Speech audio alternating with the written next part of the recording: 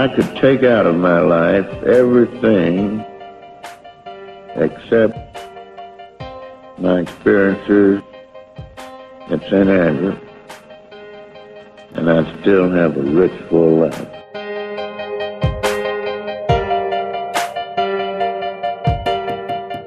But the last tee shot I hit was more like it. That one in the playoff. Against Barton and Ray. That's right.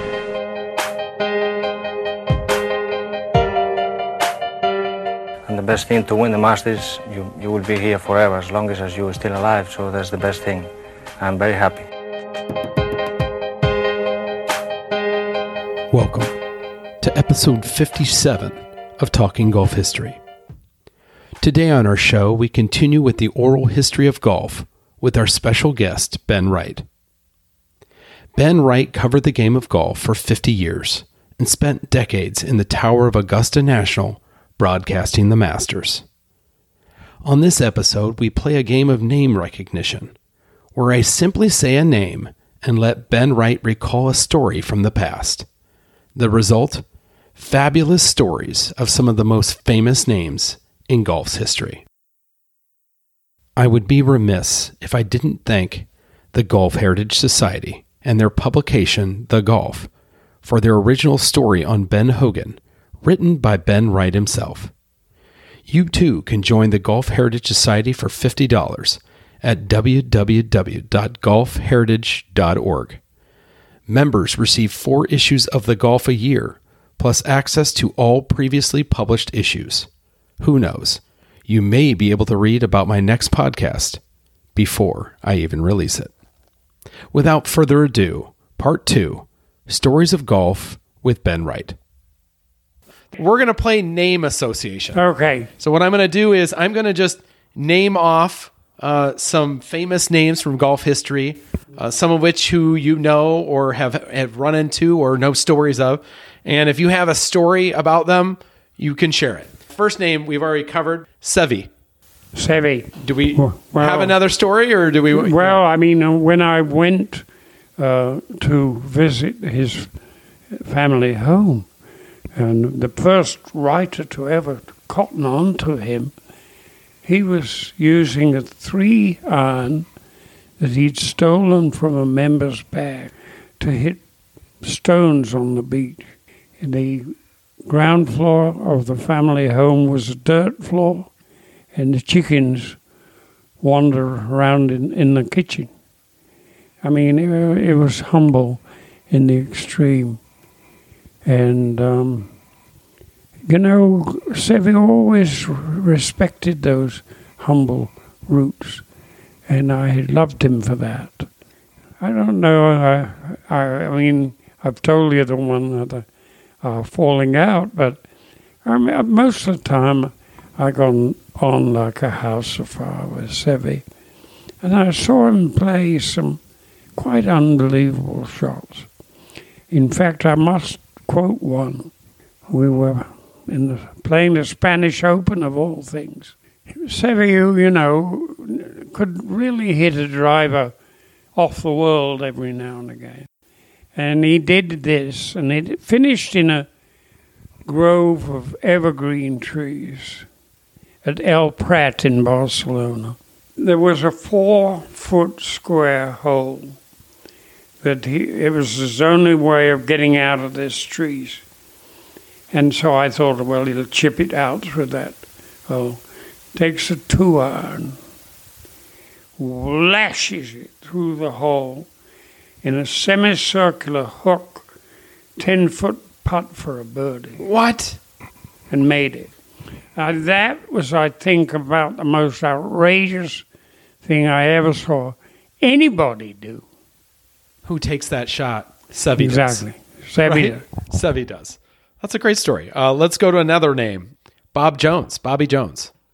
I was fortunate enough to get to know Mr. Jones very well because he was a subscriber to the Financial Times and would correspond with me about my columns. It was really when I must say he was on his deathbed in a Jones cottage at Augusta National when I arrived for the Masters, and I was summoned to see him, and I went there, and it was a very darkened room, and I was coming out of the bright sunlight, very tough. I couldn't see where he was, and then I saw him, and there was this pitifully frail body, but the head normal size.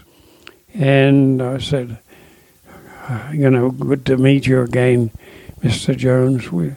And he said, young Wright, he said, your column Saturday. I said, you mean last Saturday, Mr. Jones? He said, yes. You would give a professional golfer a 2-stroke penalty for slow play. And I said, yes, Mr. Jones, and mainly because you hate slow play as much as I do. He said, yes, but Mr. Wright, you could ruin the guy's career. I said, well, you told me that slow play was a cancer that would kill this game more certainly than anything else. And he said, yes, but 2 strokes. I said, well, I don't know. I said, I think a guy who is a slow player is selfish in the extreme. 2 strokes. And he said, no, I won't give you 2. I'll give you 1. Just 1? 1. That's great. And those were the last words he spoke to me. Died 1971. Yeah. Died. But I got very friendly with him. I first met him in 1958 at the Eisenhower Trophy, the inaugural Eisenhower Trophy. And he was staying in the same hotel as myself, the Athol in St. Andrews, which was run by 3 ladies who were very good and very strict.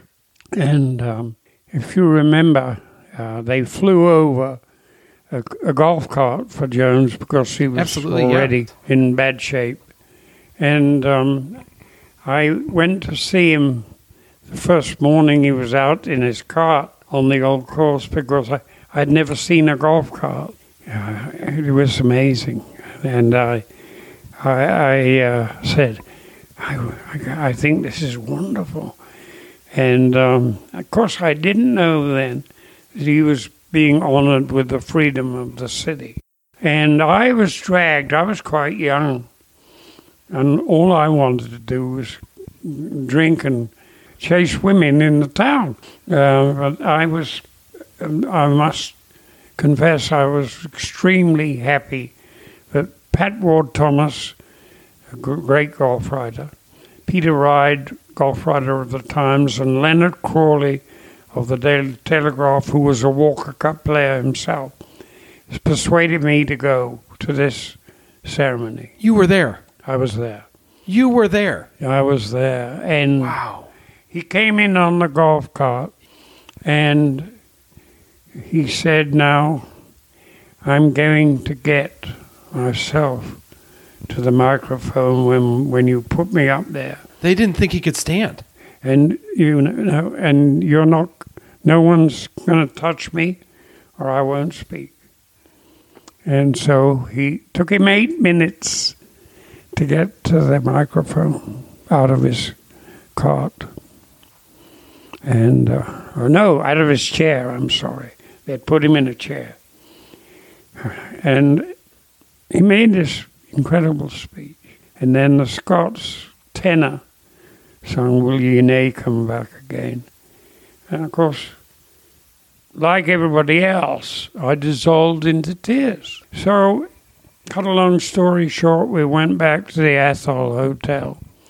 And Mr. Jones very warmly invited those 3 golf writers and me to drinks in his suite. And we went to his suite, and I said, Mr. Jones, forgive me for asking, but you didn't use any notes for your speech. how can you manage to make such a great speech off the cuff? Yeah. Just like that. He said, I'll tell you how. Here are my notes. I left them on the desk. Isn't that incredible? Unbelievable. And it's funny because that very speech, or at least a segment of it, is the opener to our podcast. I use it as the opener to all of the podcasts that we do. It's such an impactful speech. And actually, Sevi is on there as well. No, good. As that opener. All right, I'm going to give you a new name. That one was a good one. I did not know you were there, and that might be the most impressive thing I've learned yet out of our 2 and some hours of talking. That is amazing. Let's go for one that's probably going to have more levity to it. Sam Snead. Sam Snead. You know, I did 3 hours of videotape with Sam Snead up at either the Greenbrier or the other one. White Sulphur. I can't remember which it was. And he never repeated himself. And it was a tour de force as far as storytelling was concerned. But he was also really foul-mouthed. Oh, yes. I'm aware. A lot of people aren't. Yeah, I mean, during that 3 hours, I mean, we would have had to take an hour out of it. From cursing. It was strange, but I liked the man for all of that. He was a country boy. He didn't know any better.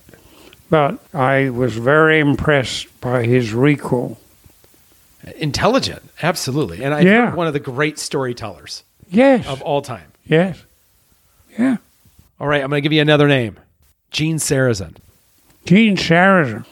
I became very friendly with Gene because I played in the Tony Lima Memorial at Marco Island, to which Gene was attached with Ken Venturi, my colleague at CBS. And I remember one time I asked if I could sit down with Gene and talk about his life. And Ken said to me, Ken Venturi, now look, this is an old man. And he'd played his first 18 holes in the morning before I got him off to lunch. And this is an old man, don't bully him or I'll be after you. Anyhow, cut a long story short, we ran out of tape. He just was so incredible. Starting, from selling newspapers on the train in Harrison, New York. And it was just unbelievably remarkable. His recall, he's in his 90s. It was just amazing. I loved him with a passion. I found him an incredibly rewarding individual. And no swear words, no nothing. A little bit of the opposite of Sam. Yes, exactly. Yeah. A splendid human being. Well, you brought up one name, so I'll bring him up again. Ken Venturi is the next one. Your call. Ken, I've got to say, I couldn't really get on terribly well with him. He was a different kind of person, very arrogant. And what really used to drive Frank Chikinian and myself mad was when he got in his cups, which he did on a regular basis, he would start swearing and screaming about Arnold Palmer having robbed him of the master. Still, after all those years? After all those years. Never dropped it? No. Wow. And we got to the stage, Frank and I, he would just touch my elbow and we'd walk out. In the middle of a rant? Yeah. Leaving him on his own. So I do have a high admiration. I think he was as good an iron player as I ever saw because I played quite a lot of golf with him. But of course, he had the yips and he would just sweep a putt away and said, I would make that one. Later in his days, we knew otherwise. Right. Yeah, but I just, I couldn't warm to him like It's painful, isn't it, that something would haunt you so much that it would allow you to go down that alley years later. It's terrible. And, I got on so well with Summerall and Whitaker and Chicken himself and Bob Daly, the number 2 unit director, and all the guys. And it was not a warm relationship, I would say. Yeah, with Ken. What about the man who helped him with his swing, Byron Nelson? Lovely man. I can't imagine anybody saying anything bad about Byron Nelson. Lovely man. I couldn't believe it. I did a story on him, I beg your pardon, when I was a struggling freelance. And he told me, I said, the obvious question, Mr. Nelson, even for some young whippersnapper like me, is why did you quit when you were at the height of your powers? And he said, I'll tell you why. I couldn't keep down even a hard-boiled egg. My nerves were so shot to pieces. And I never saw that ever written by anybody else. I haven't read that either. And that's not unlike Bobby Jones, right? Bob Jones used to have trouble keeping down food during tournaments. Yeah. And Bobby, got into the whiskey pretty well. He did, absolutely. Absolutely. As Nelson did not.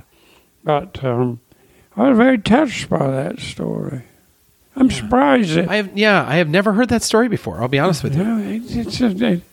I don't understand. Some of these reporters, they don't know their rear end from their elbow. But no, that's the stress getting up. I never heard that. I can only imagine, though. I mean, he, much like Hogan in his own respect, had a level of perfection that they kind of expected to get out of the golf ball. Exactly. And, I think one man drove the fire in his belly, and Hogan, and clearly I think Byron had probably burnt that hole in his belly after time.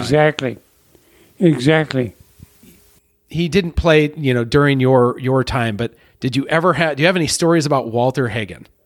Oh, did you ever run into him? Unbelievable. They wouldn't allow him in a clubhouse at Royal St. George's. So he had his chauffeur-driven Rolls parked across the entrance so no one could get in while he sat on the running board and changed his shoes before walking to the... You gotta love him. I loved him. I mean, I never met him. I was very close to meeting him, but never quite made it. That's got to be one that's a miss, right? I mean, that's a miss, not meaning Walter Hagen. I think Arnold Palmer, I can't remember if it was when he passed away or if it was one of the ceremonies to honor him, probably with the PGA. But he has a quote, and I'm going to misquote it a little bit here, but he said something to the effect of, any professional golfer, whoever puts a fat check between his fingers, owes a debt of gratitude to Walter Hagen for raising the prize of being a professional golfer out of the pro shop and into the newspapers. Yes, absolutely.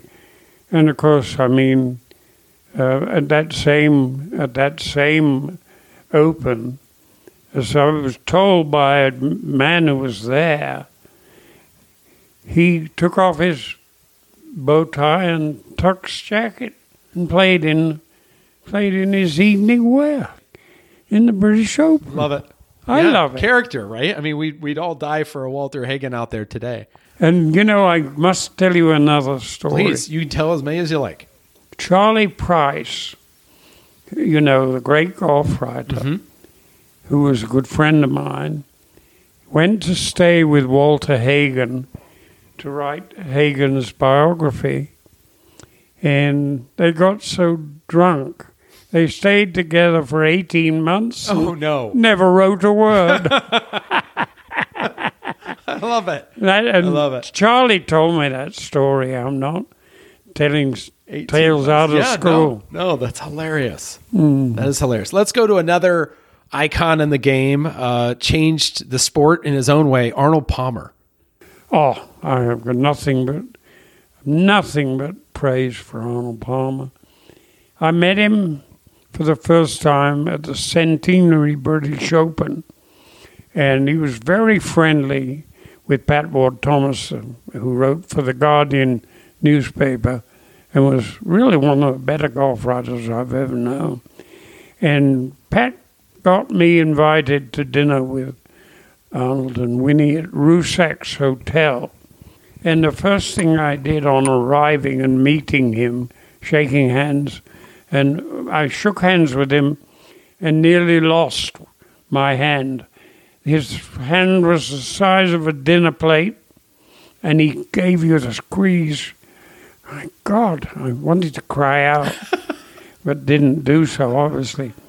And I said, Mr. Palmer, as a young British person, I want to apologize for the dreadful food we have. Arnold was silent for 2 or 3 minutes, and he said, young Mr. Wright, I don't want ever to hear you apologize for anything the Brits have done. You saw us through to freedom in the Second World War. Oh, I couldn't believe it. I was just totally taken aback, and I apologized. But we became really good friends after that, and I visited him in Pennsylvania. One of the more famous calls that I perpetrated, there was a Newsweek sports editor called Pete Axthelm, who was a friend of mine from New York when I lived 5 years in New York when I first came here permanently. He wrote a big piece in Newsweek extolling my virtues because I had said at the Jackie Gleason again at Inverary, Arnold Palmer hooked his tee shot at the par 3 16th far out into a pond or lake. And I said, Arnold Palmer has found himself several acres of aquatic doom. And Axtell wrote a whole column saying that I should always be stationed near water. and it was really warm about me, which did me no good, no, nothing but good. Yeah. But I loved Arnold. And I must say I got very drunk with him one time. Right? What was that like? What's a drunk Arnold Palmer like? Just the same as usual. No different. Really? Yeah. I was at Bay Hill, and we were drinking, Arnold, myself, and Governor Tom Ridge of Pennsylvania. And we drank vodka and exchanged stories till the early hours. And while the two of them, of course Ridge was a huge man, while the two of them were in possession of their faculties, I became a gibbering idiot. And thankfully my room was at the top of the first flight of stairs, and I went up those flight of stairs on my hands and knees. Oh, no. Oh, no. And actually that was the last time that I really drank a lot with Arnold. But, I mean, he was quite an old man then. How about the person we can thank or blame for you being up in the booth at the Masters, Dan Jenkins? Oh, Dan was a great guy. I took him around Europe, all the European Opens. As a matter of fact, in the year when Peter Alliss won 3 Opens, Spain, Italy, and Portugal in consecutive weeks with a streaming cold. And Dan, I think, initiated the phrase, beware the sick golfer. I think it was Dan. Really? Anyhow, Dan was a great friend to me, and then a great enemy. when he said that I, had said what I did say to the woman reporter. Well, of course I did, but she had said it was off the record and then wrote me out of a job. So I was very upset with him for that. But funnily enough, we had a reconciliation, would you believe, at Biltmore Forest Country Club. Oh, here in North Carolina. Yeah. Huh. I was honored by the Jess Sweetser Award, which is handed out on an annual basis, and Ben Hogan won it, which made it perfect. Yeah, perfect circle. But only two writers, myself and the boy who did the Atlanta Journal-Constitution, Furman Bishop. He and I are the only two writers to have been given that award. I did not know that. And that's Carrie Middlecoff, Harvey Ward. Yeah. I mean, we're in some of the great company. Quite exalted company. I was the 20th ever winner of that award. And what is that? What is it awarded for? Friends of Biltmore Forest. Believe I was a member, and I've always been a friend to them because I love the club. Yeah, that was one of the most memorable evenings of my life, to be honored in that way.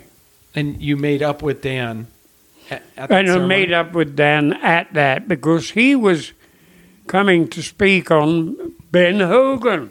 And of course I spoke on Ben Hogan as well. So that's how we reconciled. So that was another great thing that Mr. Hogan did for me. Absolutely. Was that reconciliation? Was it? I don't know. Was it said, or was it just the fellowship of being together again? You know what I mean? Did you have words? It was said. He said, I was way out of line. And we had such a good time with our respective families in Europe, traveling all over the Opens. It was terrific.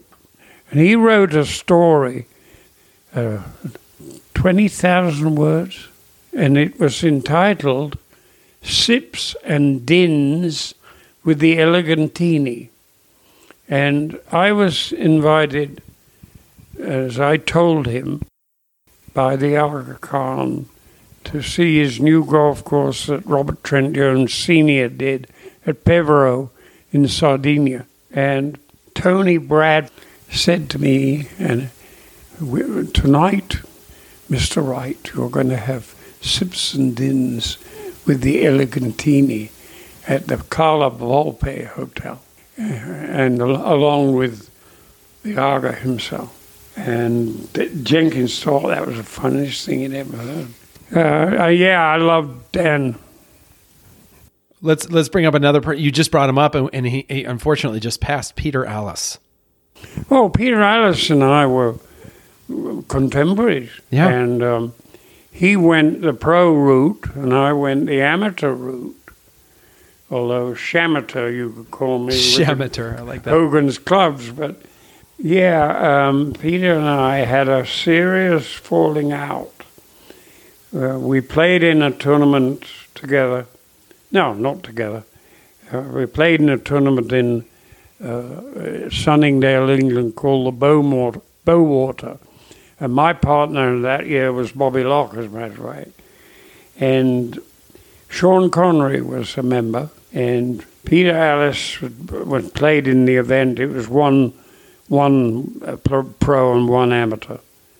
And David Thomas, who I trained to win the British Open, but he finished second in 1966. After the tournament, we got into a putting competition on the... You and Peter Allis? No, Peter Allis, Sean Connery, Dave Thomas, and myself. And Dave and I were partners against the other two. And it was £10 a hole, but no money changed hands. So I wrote the story that we played 36 holes and no money changed hands. Well, Peter Ellis was very upset because the Beeb didn't allow you to gamble, the BBC. And Sean Connery was upset because he didn't want anybody to know that he'd be dumb enough to play for £10 a hole. And they both denied the story, which was pretty ridiculous. And I let Peter know it was pretty ridiculous. I said, you told lies to save your skin. That's not a friend of mine. So we did break up, I'm afraid. But I was friendly with him for the longest time. Yeah, just one of those things. I never made it up with Connery either. Really? Mm. All those years? Yeah, both passed this year, right? Both unfortunately left us. Yeah, Dave Thomas was a really good friend of mine. I whipped him into shape to win the British Open. But he was the worst chipper of a golf ball, of a high-class player. The worst ever in the history of the game. Was he handsy? Was that the issue? I have no idea what it was in the head, I think. He would putt if he was 30 yards short of the green. And I tried to get him to chip better, but when it came to the time, no. Everybody's got their Achilles heel, right? Yeah. And that was another time when I forecast Nicklaus to break his duck at the British Open at Muirfield in '66. And that was another lunch with Sir Gordon because they all backed him. You made a living for him, right? So how about, let's go to Gary Player. Oh. 9-time major champion. I've known him man and boy, literally. When he first came to England, you remember George Bloomberg was his sponsor.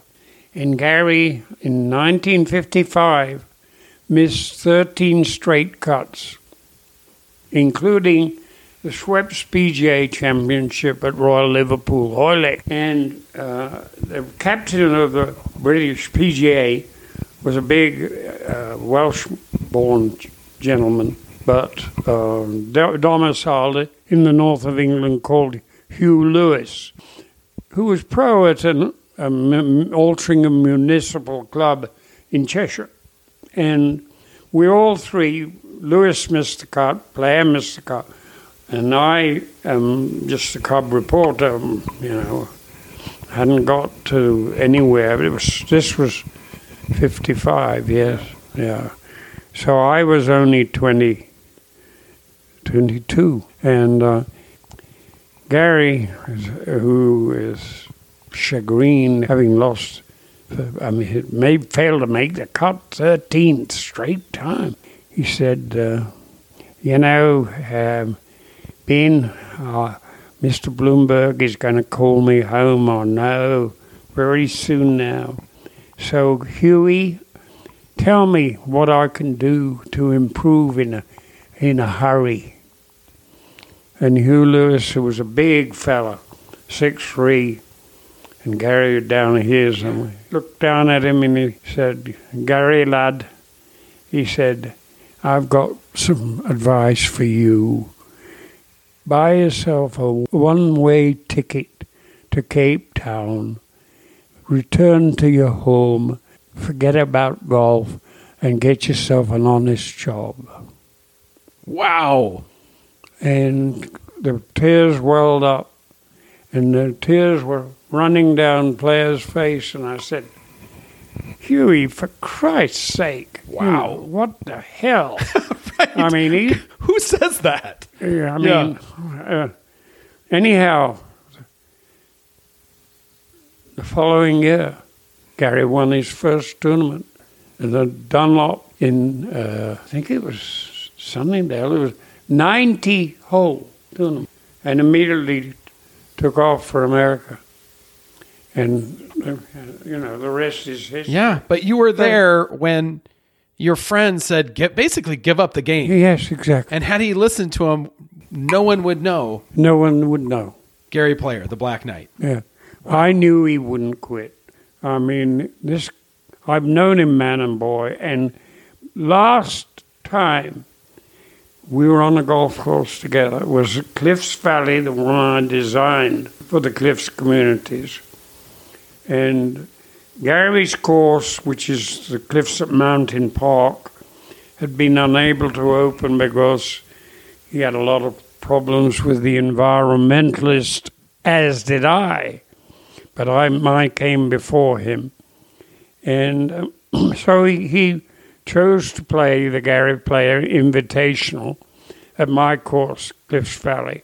So he played par 3, 11th hole with every foursome, and there were 32 amateur foursomes.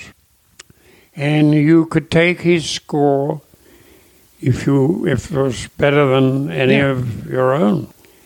And I shall never forget, he was 70 years of age. He had 26 birdies and a hole-in-one. What? Off the championship tee. Out of 33 groups? 32. 32. 26 birdies and a hole-in-one.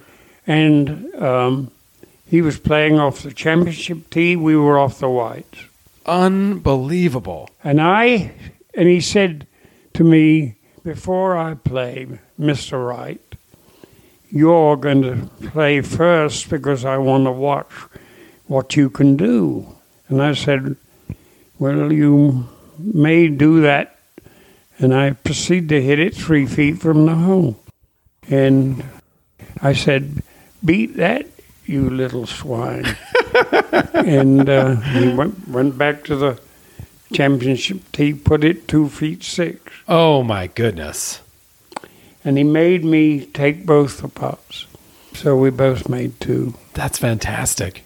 But, I mean, 70 years of age. Unbelievable. 26 birdies. 26 birdies and a hole-in-one. And that, for me, of course, Gary, when he first started to come to prominence, he would bring, he'd have other people bring crates of bananas into the press tent, trying to make us eat better. And he always got on to me about my drinking. Yeah. Hey, health fanatic. Zero doubt. I mean, he really was the first real athlete golfer. I helped him very much one time. It would be 1960, the old Canada Cup, World Cup as it was afterwards. And he was playing with Bobby Locke, and they were playing with Arnold Palmer and Sam Snead. And Gary had overnight an attack of asthma.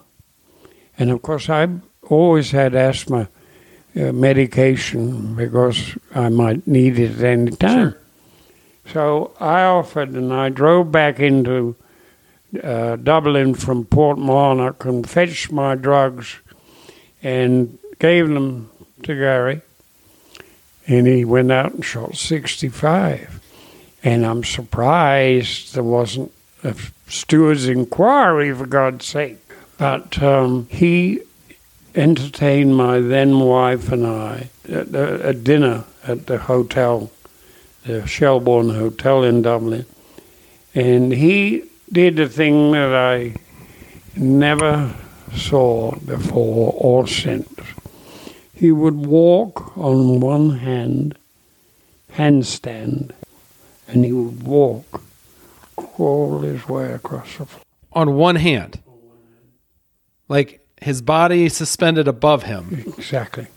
And he would support the weight and walk across the room. Well, it was a sort of crawl. Like pulling his fingers and hands across the floor. Yeah. I've never seen that. It was amazing. Incredible feat of strength. I mean, that was an eye-opener for me.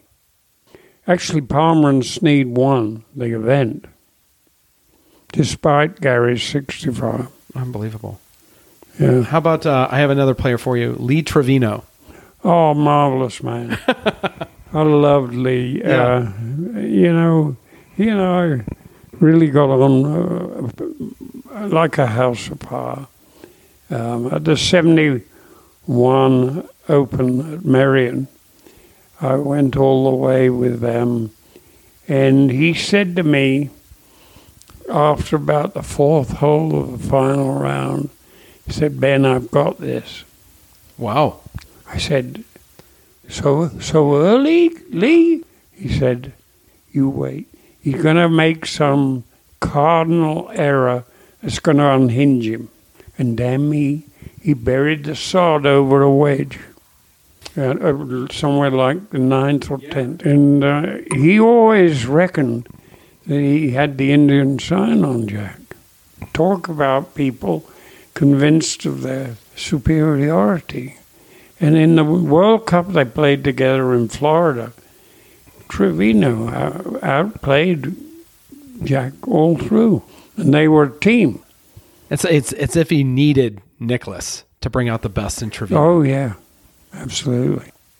I've always admired him. I mean, because his style is completely unorthodox compared to a Hogan. Oh, you indeed. know, the way he'd aim, you would say he's going to hit it off the planet, but he could repeat that action over and over and over. It's really remarkable. Yes, it is. And I loved him. He was a character.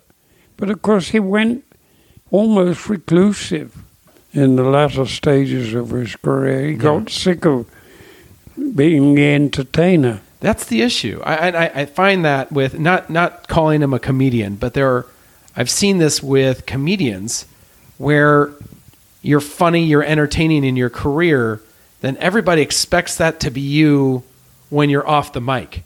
Yes. And it becomes an expectation of, you run into Lee Trevino at the grocery store. I'm not saying this has happened, but he doesn't make you laugh. It's like, well, he's got an attitude. And then all of a sudden that burden becomes part of what he has to bear. Yeah. I'm supposed to... I'm sure that was the case with Lee. He became sick of always being, asked to entertain, really. But he could play. Gosh. He really could. With the weirdest, self-taught, looking thing, but... You would never guess. Like, if you saw that swing, if you didn't see where it went, and you were standing on the range and you saw a guy line up and hit over there, maybe just one time, you'd be like, whew, he's going to have a tough run at it today. Yeah. But you didn't know that's where he was aiming. Yeah. Right? And just couldn't I must tell you another story about Hogan. I was standing by him at, I can't remember which event it was, but a journalist asked him, "Mr. Hogan, how far do you hit a 5-iron on average?" And Ben said, "That's really a ridiculous question. But the answer is from 120 to 180, depending how far I want to hit it." I thought that was, and he was. That was not. Yeah, he didn't suffer many fools. And I've got one more story. Tell away. Yeah, one more Hogan story. We told you we had the lunch at Shady Oaks for the announce team. When Gary McCord joined us, and he went on his knees in an airplane in the front cabin to Frank Chikinian to beg for a job because I was sitting next to Frank.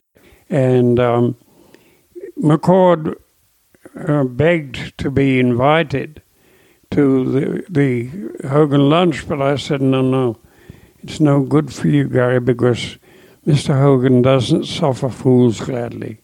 And let's face it, you are in that category. And he begged and begged and begged. Eventually, I was silly enough to call Mr. Hogan at the factory and said, "Can I bring a mystery guest?" And he said, "Of course, any guest of yours is welcome." So I took Gary, and Gary introduced himself to Mr. Hogan.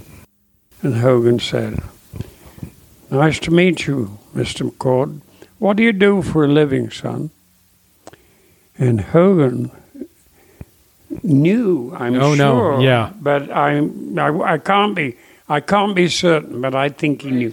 Anyhow, McCord is always very jumpy. Said, I played the PGA Tour, Mr. Hogan.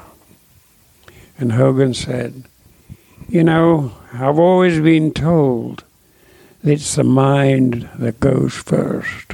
Now, let me think. I don't remember that name, Mr. McCord. How long have you been out there, son? And Larry's now getting very fidgety. Said 19 years, Mr. Hogan. Oh, man, I just can't recollect the name. How many tournaments have you won, Mr. McCord? And Gary said, none yet, Mr. Hogan. And Hogan said, well, what the fuck are you out there for? Whoa. And with Just that, cut to the chase, yeah. And with that, he turned his back. Hogan did. Hogan did. And Gary McCord never spoke another word to him. Never said goodbye. Just ignored him.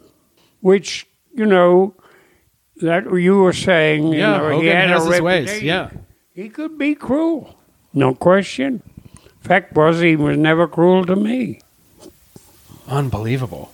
Okay, I only have a couple more. I have a million more, but I'll go with just a couple more. Henry Longhurst. Oh, great guy. Right. I made my debut for the BBC at a place called Long Ashton, Bristol, England, in a martini tournament. I had to drive down from Manchester, where I was freelancing, and I got there in time for lunch with the crew, and Henry proceeded to put down 3 bottles of claret, single-handedly. Oh, he did. He did. Before going on the air at 2 o'clock. Wow. Will And I thought, Different days. I was absolutely thrown into despair. I thought, my God, this will kill my career as quick as anything. Anyhow, we go to the tower, and the broadcast opened. Henry's word perfect. Word perfect. I couldn't believe it. I really couldn't believe it. Anyhow, I soon learned. And I must tell you, the Masters, my first broadcast at the Masters for CBS, I said, Henry, I want you to critique my first performance. Would you be good enough to do that? And he said, of course, my boy, of course. On the clear understanding that you fetch me in your golf cart from the 16th tower and take me to the bar and wet my whistle. I said, you're on. So we get to the bar, men's grill upstairs, you know. Yeah. After about the 5th drink, gin and soda he was drinking. I said, Henry, when the hell are you going to start critiquing my game, for God's sake? You know, am I going to go broke buying you drink? And he said, one more, dear boy, one more. Had one more. And I said, are you ready now? And he said, yeah. And I said, well, why is it taking you 7 drinks to get ready? And he said, because when I tell you what I'm going to tell you, I fully expect you punch me straight in the mouth. So I said, okay, well, now you really got me interested. No kidding. What's the verdict? You were absolutely dreadful, Ben. Wow. You ran off at the mouth like a dripping tap. You were nervous, weren't you, boy? And I said, yeah, of course I was. He said, so was I when I made my first broadcast, but when I'm nervous, I make sure I don't talk too much. And I said, okay, point taken. He said, I'm going to give you something to think about for the rest of your career if you're going to make it. And I said, I'd be happy to hear that. And he said, we are nothing but caption writers in a picture business. If you can't improve the quality of the pictures with your words, keep your effing mouth shut. And then you punched him. No. And then I said, my God, I see your point. Perfectly. And how beautifully put. I mean, I lived with that saying for the rest of my career. Made a career of it. Yeah. So I loved Henry. We were, as total coincidence, we were members of the same golf club in Bedfordshire, England. But of course he was way ahead of me in years and everything else. And the man was very, very much underrated, in my opinion. Of all the broadcasters you've worked with and overseen, who really stood out to you? Jack Whittaker. Really? And what was it about Jack Whittaker? He was a poet. I mean, he was... You know what Frank Chickenian would say to Jack? I'm giving you 20 minutes to prepare. And I want you to do an essay when I come to you after the commercial break in 20 minutes' time. And Jack would say, okay. And he would deliver this incredible essay. Like off the cuff? Off the cuff. I mean, he was a very, very sharp operator, was Jack. God rest his soul. He's the only guy amongst that ilk that's outlived me. I outlived Chickenian, Venturi, Summerall, but not Whittaker. He died 95, I think. He was a foot soldier in World War II. I didn't know that. Yeah. And he was invalided out at the Battle of the Bulge. And believe it or not, recuperated, convalesced at the Grove Park Inn. No kidding. Really? Yeah. How about that? Yeah, how about that? Oh, there's not too many places better to recuperate, right? Beautiful. We used to play for a piece of sterling, a match play series every year when we were on the tour. And the point of reference was that it had to be a course that had housed a major championship. And Jack somehow won the first year and demanded a sterling silver cocktail shaker, which he used till the end of his days. And I won every other year after that. So I got a lot of silver around the I love it. I love it. All right, I'm going to give you one last one, and then we're going to finish. We're going to end with the man, Jack Nicklaus. Jack Nicklaus and I have a complicated relationship. I would say love-hate. For instance, when he played in the BMW tournament on my golf course, he came to me because I'd asked him for his opinion. He said to me, Ben, totally ridiculous. You have daylilies on a golf course. That's absolutely absurd. And I said, Jack, they're not meant to be part of the golf course. They're part of the ambience, a walk in the park. He said, well, I got in them at the first hole, and they've no part to play on a golf course. You know, that's the kind of thing that would drive me nuts with him. But at other times, he was perfectly reasonable. In fact, when he was masterminding the breakaway from the tour to get the players, and he was, Pat Ward Thomas and I were in his home in Columbus, Ohio, and Barbara baked some delectable cupcakes. We were going to have tea when he got home.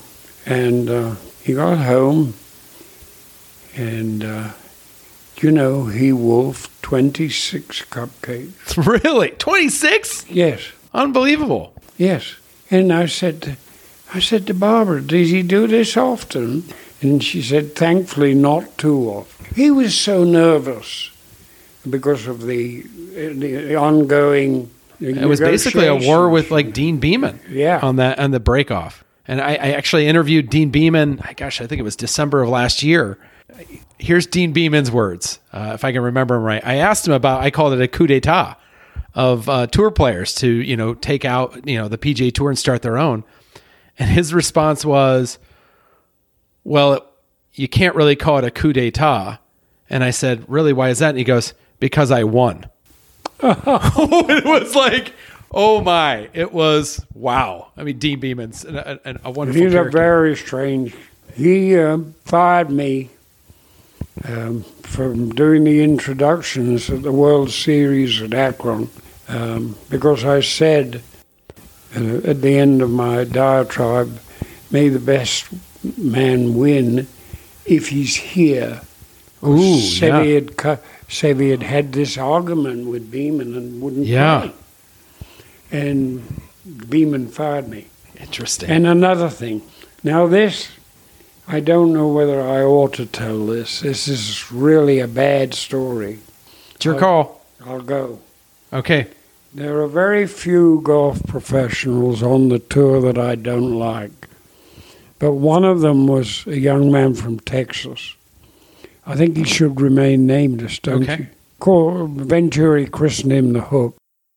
And he wouldn't tolerate CBS after that. Anyhow, I'm sitting having lunch with Freddie Couples at Avenel in the Washington area. This guy comes in and says, "Ben, I'm convinced of it. You're having a homosexual affair with Seve Ballesteros." Jeez. I said, "What did you say?" And he repeated it. And I said, "Well, why would you say such an ridiculous thing?" He said, "Because all you ever do is smarm over how brilliant Seve is, and whereas ordinary people like me never get a mention." I said, "Well, you got a mention from Venturi, who called you the Hook." And he said, "Nevertheless, I think you're having it off." Jeez. Yeah. So I said, "If that's the case, come outside and we'll settle it out there." So we went outside, and I smashed him in the mouth. You did not. Yes. And he went backwards over a box hedge, small box hedge. And I went back and resumed lunch, left him unconscious. You just went back down and sitting with Freddie Couples. And Freddie said, "Ben, you've destroyed your career. You're going to be a pariah. Beeman will have you out of here. Your feet won't touch the floor." I said, "Well, I'm prepared for that." Anyhow, and duly get hauled up in front of Beeman. And I said, "Dean, you and I have known each other since you were an amateur and won the British Amateur. And damn well you did it. I have no defense. I had a terrible insulting remark made about me." He said, "I know what the remark was, because Freddie Couples told me." And I said, "Well, I've got no defense, so, if you want to ban me, then it's your call." He said, "There's only one thing you did wrong, Ben." And I said, "What the hell was that, Dean?" "You didn't kill him." Oh, my goodness, Dean. Oh, my. Ben, thank you so much for joining us on the show. The stories between the Hogan podcast, which is going to come out prior to this one, and this one, I don't even know if this will be 3 podcasts. I don't know. I mean, the information's been so good. Thank you for sharing the time. It's my pleasure. Connor, it's been a real joy. I love talking about history, and there isn't enough done about it. I agree 100%. There's so many great stories, and I hope you don't mind if I come calling again to hear more stories from you. No, I wouldn't mind, because I barely scratched the surface. Yeah, and that's the problem. I mean, we've been talking for 3.5 hours, and we've got this much information. There's always more. There's all these little stories. Yes. You know, we were talking about this prior to the podcast when you called me on the phone, and that anybody can look up, you know, how many majors Seve won. Mm-hmm. You know, anybody can look up and know that Ben Hogan won 9 majors. But it's hard to tell the story of what it sounded like for Ben Hogan to hit a 2-iron. You know what I mean? And those are the stories we need to capture. Yes. Yeah. You know, I'm absolutely in agreement with you. There's no substitute for really witnessing a great event. And I've been fortunate to do that. And actually, you know, I started in 1954. The British Open was my first event as a cub reporter, and I'm still doing. And Rolex are using my voice on commercials. Oh, I didn't know that. And paying me. Amazing. After all this time. After all this time. Well, thank you so much. I really appreciate your time. We'll do this again, I promise. I hope so. I sincerely hope you enjoyed the extraordinary candor Mr. Wright had in our interview. One of the great things about this show is getting to see behind the curtain of history. Anyone can find out how many majors so-and-so won, but it's shows like this one where you get to hear stories you aren't likely to read about in any history book. These are the stories that reveal how golf is the most human of all sports. Ben Wright will be back for more podcasts in the future. But until that time, yours in golf history, this is Connor T. Lewis.